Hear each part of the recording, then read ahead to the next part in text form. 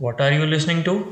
You're listening to the most amazing podcast. India's own secret society, ancient secret society, Ashoka's nine men. सुना है? हाँ मुझे एक ही पता है भाई, अशोका नहीं मैन।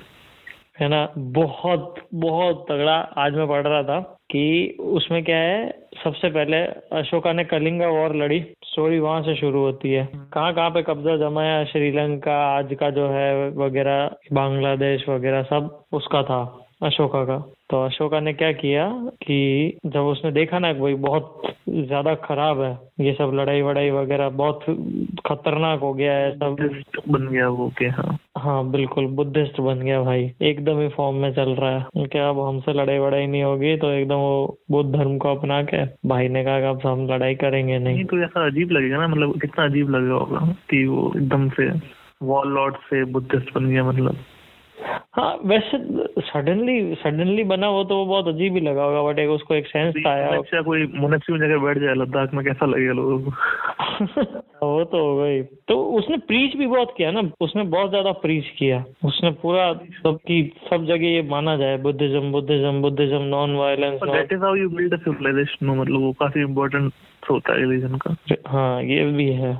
मतलब तू सिविलाइजेशन सिक्स गेम खेलेगा ना, बहुत सारे फंडे क्लियर हो जाएंगे। गेम कौन सा है? Civilisation six. ओके पॉडकास्ट सब खराब है। सिविलाइजेशन सिक्स खेल, दिन में कमरे से बाहर नहीं निकलेगा तू। कौन सा?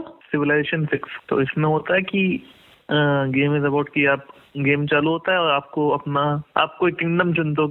आप अपना एक किंग चुनते हो कि भाई आप क्या बनोगे। चंद्रगुप्त मौर्य बनोगे, आप क्लियोपेट्रा बनोगे, अलेक्जेंडर बनोगे, क्या बनोगे आप? ठीक है। अच्छा। और सबके कुछ ना कुछ होता है, स्पेशल स्किल्स, स्पेशल फोर्सेस होता है। ठीक है कि लेट्स से तू चंद्रगुप्त मौर्य बना तो तेरे पास वो हाथी वाले जो होते हैं वो लड़ने वाले होते हैं। ठीक है। जो ज्यादा काम नहीं आते, क्योंकि आप आगे मॉडर्न एज में आते हो तो वो हाथी को बंदूक वाले मार देते हैं। ठीक है। तो थोड़ा काम आते हैं, मतलब पहले लड़ो उनसे तो थोड़ा काम भी आ जाएगा, बाद में काम नहीं आते हाथी वाले। ओके ठीक है। तो ऐसे सबका अपना अपना होता है। तो उसमें होता है कि आपको क्या है, अपनी सिविलाइजेशन में आपको साइंस भी आगे ले जानी है। ठीक है। साइंस आपको लोगों हाँ साइंस भी होती है ना कि आप इनोवेशन होगा आपको लोगों को खाना भी देना, लोग खुश भी रहने चाहिए। ठीक है। और लोगों को एम्यूनिटी भी मिलती रहनी चाहिए। ओके ठीक है। इट्स नॉट लाइक कि भाई बस खाना दे दिया और एम्यूनिटीज कुछ नहीं। एम्यूनिटीज भी होनी चाहिए। कोई क्लब हाउस हो शहर में एक आधा। ओके ठीक है। कोई हैंग आउट करने की जगह हो, मार्केट प्लेस हो, ऐसे वैसे एम्यूनिटीज भी चाहिए। उसके बाद आपको रिसोर्सेज भी चाहिए होता है। ठीक है। राइट। तो आप क्या पहले स्टार्ट होते एक सिटी से, फिर आप दूसरी सिटीज उसके आसपास बनाते अपनी सिविलाइजेशन में। स्टार्ट किया पटना से आपने, फिर पास में मैसूर बनाया एक, पर फिर आपको जो दूसरी सिटी बनाओ वो देख के बनाना पड़ता है कि ये सिटी में बनाऊंगा तो इसके आसपास इतने रिसोर्सेज जो है वो यूटिलाइज कर सकता हूँ। ओके ठीक है। फिर उसके बाद लेट्स से तो अकेला नहीं होता गेम में, और भी बहुत सारी सिविलाइजेशन होती है गेम में।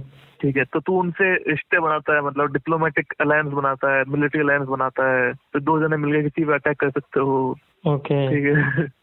पूरा मतलब लर्निंग स्कोप बहुत ज्यादा है इस गेम का। हाँ। तो ऐसे एक और गेम था मैंने खेला था, क्लैश ऑफ क्लैंस नहीं भाई, ये टर्न बेस्ड स्ट्रेटेजी था।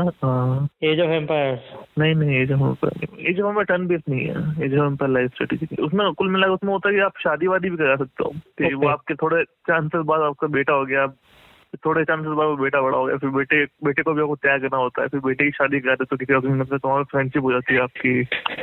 इस गेम को लाइफ कहते हैं। ऐसा बहुत सही।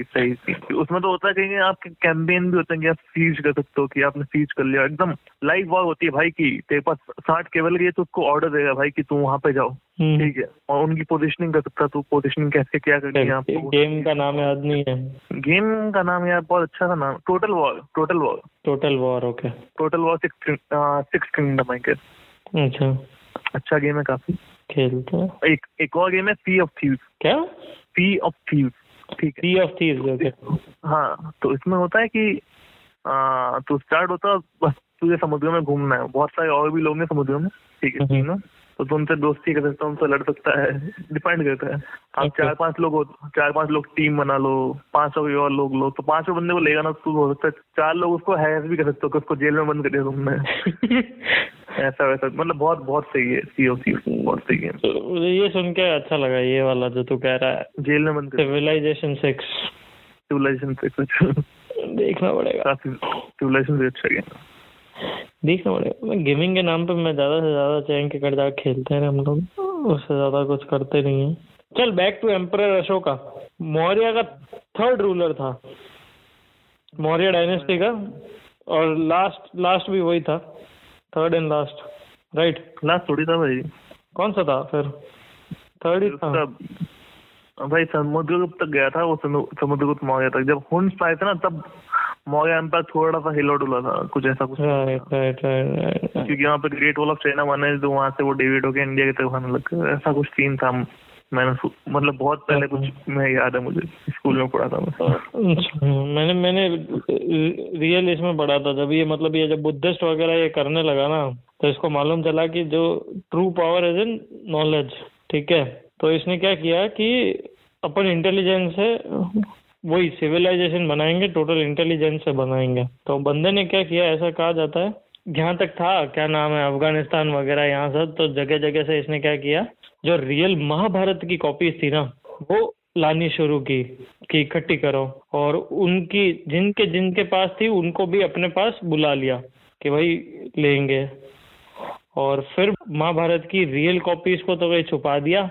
तो ऐसा माना जाता, मिथ है, I don't know if it's real, कि महाभारत की ये अपन जो है ये बिल्कुल रियल नहीं है, इसमें सिर्फ पार्ट्स ऑफ स्टोरीज है, पीछे की साइंस जैसे अपन जो सुनते हैं, जैसे एक विमान पर्व करके है पार्ट जो है महाभारत का, बहुत सारे ओमिशंस हैं कि बिल्कुल गायब ही कर दिया। विमान पर्व में डिटेल्ड एक प्लेन कैसे बनाया जाता है which can hover through gravity, anti gravity पे काम करता है वो।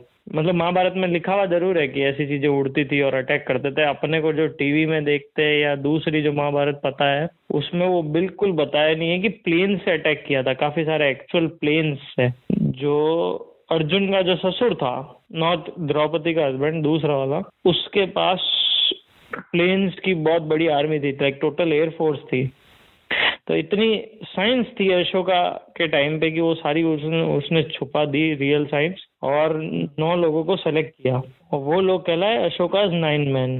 और फिर उसको natural science, psychology, composition of matter, physics, chemistry, astronomy और एस्ट्रोलॉजी, साइंस ऑफ एस्ट्रोलॉजी को भी उसमें मतलब डिफाइन किया कि अलग अलग पार्ट्स बनाए, आप लोग किताबें लिखो जो ये 9 लोग सीखेंगे।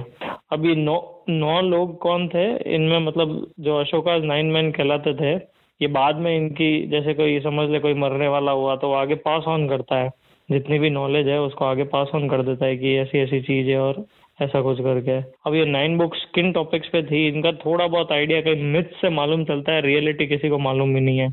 एक 1923 में एक बुक आई थी, द 9 अननोन मैन। बंदा है टैबलेट मंडी, उसने इंग्लिश राइटर है, उसने मतलब ट्रांसक्रिप्ट्स पढ़ के, अशोका की खुद की राइटिंग्स पढ़ के और इंडिया घूम के और पूरा आइडिया लिया कि क्या हो चुका होगा। एक आइडिया लिखा है और मतलब एक आइडिया लगाया और उस पर एक बुक लिखी, द 9 अननोन मैन। 1923 की बुक है, पुरानी है काफी। वो था कि 9 बुक्स ये थी उसके हिसाब से। फर्स्ट थी प्रोपेगेंडा, जिसमें साइकोलॉजिकल वॉरफेयर, बिजनेस और वही सिविलाइजेशन वगैरह के बारे में लिखा हुआ था। सेकंड थी फिजियोलॉजी, जिसमें मार्शल आर्ट्स, ये योगा जो आज चाइना में होता है, की गोंग, इन सब का आइडिया था कि नर्व्स कैसे काम करती है, नर्वस जो बॉडी या जो एनर्जी बॉडी होती है वो क्या होती है, अपने सारे चक्र वक्र सब।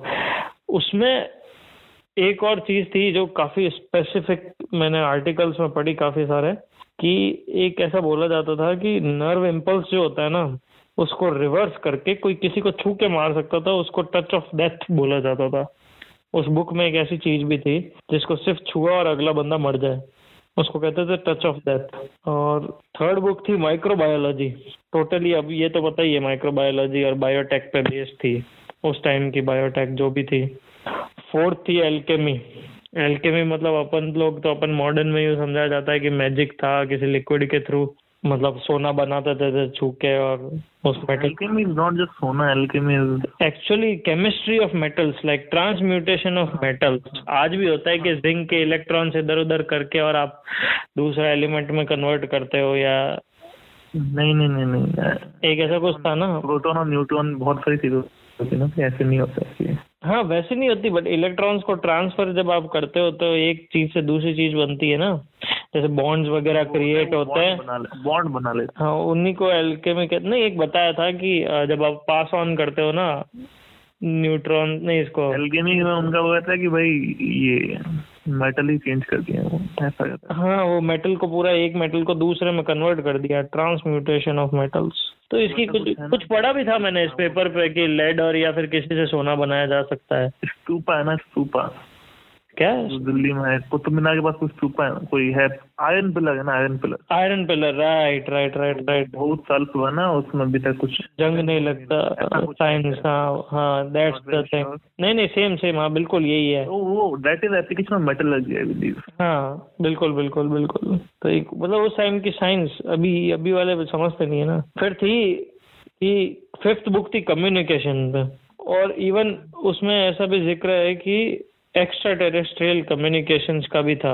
तो ये मतलब लगता है कि 9 अननोन जो थे वो अवेयर थे कि हाँ एलियंस आउटर वर्ल्ड वगैरह है, ऐसा लगता है, फिक्स पता नहीं। एलियन तो मुझे फुल ऑफ क्रैप थ्योरी लगती है। मुझे लगता है कि होंगे। We are not the chosen ones. नहीं, we are not the chosen ones. रुक, इस पे करते, रुक जा, मुझे बाकी की बुक्स बताने दे, फिर एलियंस पे वीडियो याद की हुई है, चल तू बता यार। हाँ वही तो भूल जाऊंगा। फिर थी ग्रेविटी पे बुक, जिसमें वही मैंने जो बताया कि एयरक्राफ्ट थे जो एंटी ग्रेविटी पे काम करते थे। इसका थोड़ा बहुत जिक्र उसमें भी है, द कृष्णा की है ना, अश्विन सांघी की, थोड़ा मतलब डैन ब्राउन टाइप की बुक्स लिखता है। पहले पेन नेम था शॉन हेगिंस, जो एक एनाग्राम है। टेलबर्ट मंडी। पहले वो शॉन हेगिंस के नाम से बुक्स लिखता था, जो ये है, ये तो फिक्शन किताब है ये तो। हाँ पर मतलब थोड़ा बहुत डिस्क्रिप्शन दिया है उसने, फिक्शन भी तो पढ़ के सोचते हैं ना लोग इनका, मतलब 9 अननोन मैन का। मतलब ग्लोरीफाई कर सकते हो कि ऐसा बहुत। हाँ ग्लोरी वो तो किया ही होगा ना, इतना कूल, मतलब हाँ सबको पता नहीं क्या क्या है। तूने बताया था ना जर्मनी वाले क्लेम कर रहे हैं यहाँ से सारी अपनी जो वेद वगैरह सब उनके हैं। जो फिर थी कॉस्मोगनी, मैंने कभी ये वर्ड भी नहीं सुना है, कॉस्मोलॉजी सुना है, कॉस्मोगनी मैंने पहली बार पढ़ा। या कॉस्मोगनी है कहाँ से सुना वो भी मुझे पता है। कॉस्मोगनी या कॉस्मोगनी, पता नहीं क्या कहते हैं इसको। कॉस्मो GONY, ये था study of matter, anti matter, universe वगैरह, कॉस्मोलॉजी हुई काइंड ऑफ। देन फिर थी लाइट, इलेक्ट्रिसिटी पे, इलेक्ट्रिसिटी की ये लाइट की स्पीड पे, and how to use light as a weapon, इस पे था। फिर था कि सोशियोलॉजी पे, वो इवोल्यूशन ऑफ सोसाइटीज, सिविलाइजेशन वगैरह थोड़ा बहुत इस पे था। और ऐसी मिथ है, वापस मैं ये नहीं कहूंगा कि हाँ है या हर चीज मिथ ही है। एक पोप, अपने Bhabha doctor Vikram Sarabhai, Isaac Newton, Albert Einstein, ये तो ठीक है लोगों ने फर्जी नाम जोड़ दिए, और डॉक्टर APJ अब्दुल कलाम, ये सब मेंबर्स थे 9 अननोन मैन के। बाकी सबके तो मुझे फर्जी लगते हैं, पर मैंने कई जगह पढ़ा है और उस बुक में भी है कि विक्रम साराभाई तो थे ही थे। विक्रम साराभाई थे जब बुक लिखी गई थी? नहीं ना, तो हाँ मतलब उसके बाद में कुछ भी लिख सकता है। विक्रम साराभाई कब थे, एक मिनट, टाइम एग्जिस्टेंस का टाइम क्या है? I don't think. Vikram Sarabhai Bhabha atomic centre बना रखा है ना, एटॉमिक सेंटर का 1923 में, एटॉमिक बम ब्लास्ट हुआ, एटॉमिक का सीन है ना। नहीं पर वो तो उनके नाम पे बनाया गया है ना, उन्होंने वो कब एग्जिस्ट करते थे, उनका टाइम क्या था? Let me check. 1919 में जन्म हुआ भाई उसका। किसका? विक्रम साराभाई का? हाँ भाई 1919 में जन्म हुआ। 1919, हाँ वो 19, तो ऐसा कुछ मतलब अभी भी माना जाता है कि भाई होगा यार, अपने क्या पता, आर्टिकल्स में लिखा हुआ है। Alright, guys, that's all we have for today's podcast. Thank you, Golu. We'll meet again. This is Akshay.